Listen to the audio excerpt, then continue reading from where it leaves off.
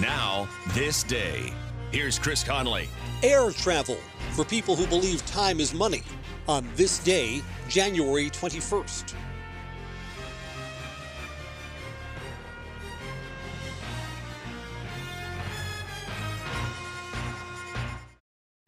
Joey from Vermont, a farmer trying to get through the winter.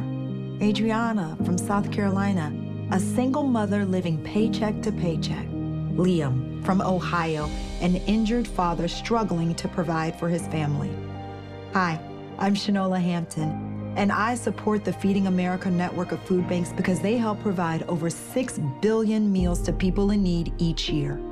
Learn more at feedingamerica.org. On this day, we're heard on WHBL Sheboygan, Wisconsin, and WKZO Kalamazoo, Michigan. New York to Paris in just over 3 hours. To get there fast, you would have to fly on the supersonic Concorde. A regular jet would take 8 hours. But for those who think time is money, well, maybe not considering a ticket on the Concorde, it's 8 times more expensive as flying by 747.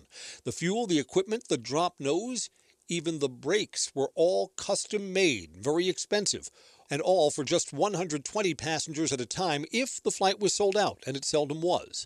The maintenance contracts alone made the Concorde a money loser.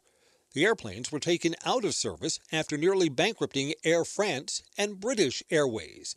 On this day, January 21st, the Concorde made its first commercial flights from Paris and London to New York. And on this day, remember that time isn't always money. I'm Chris Conley.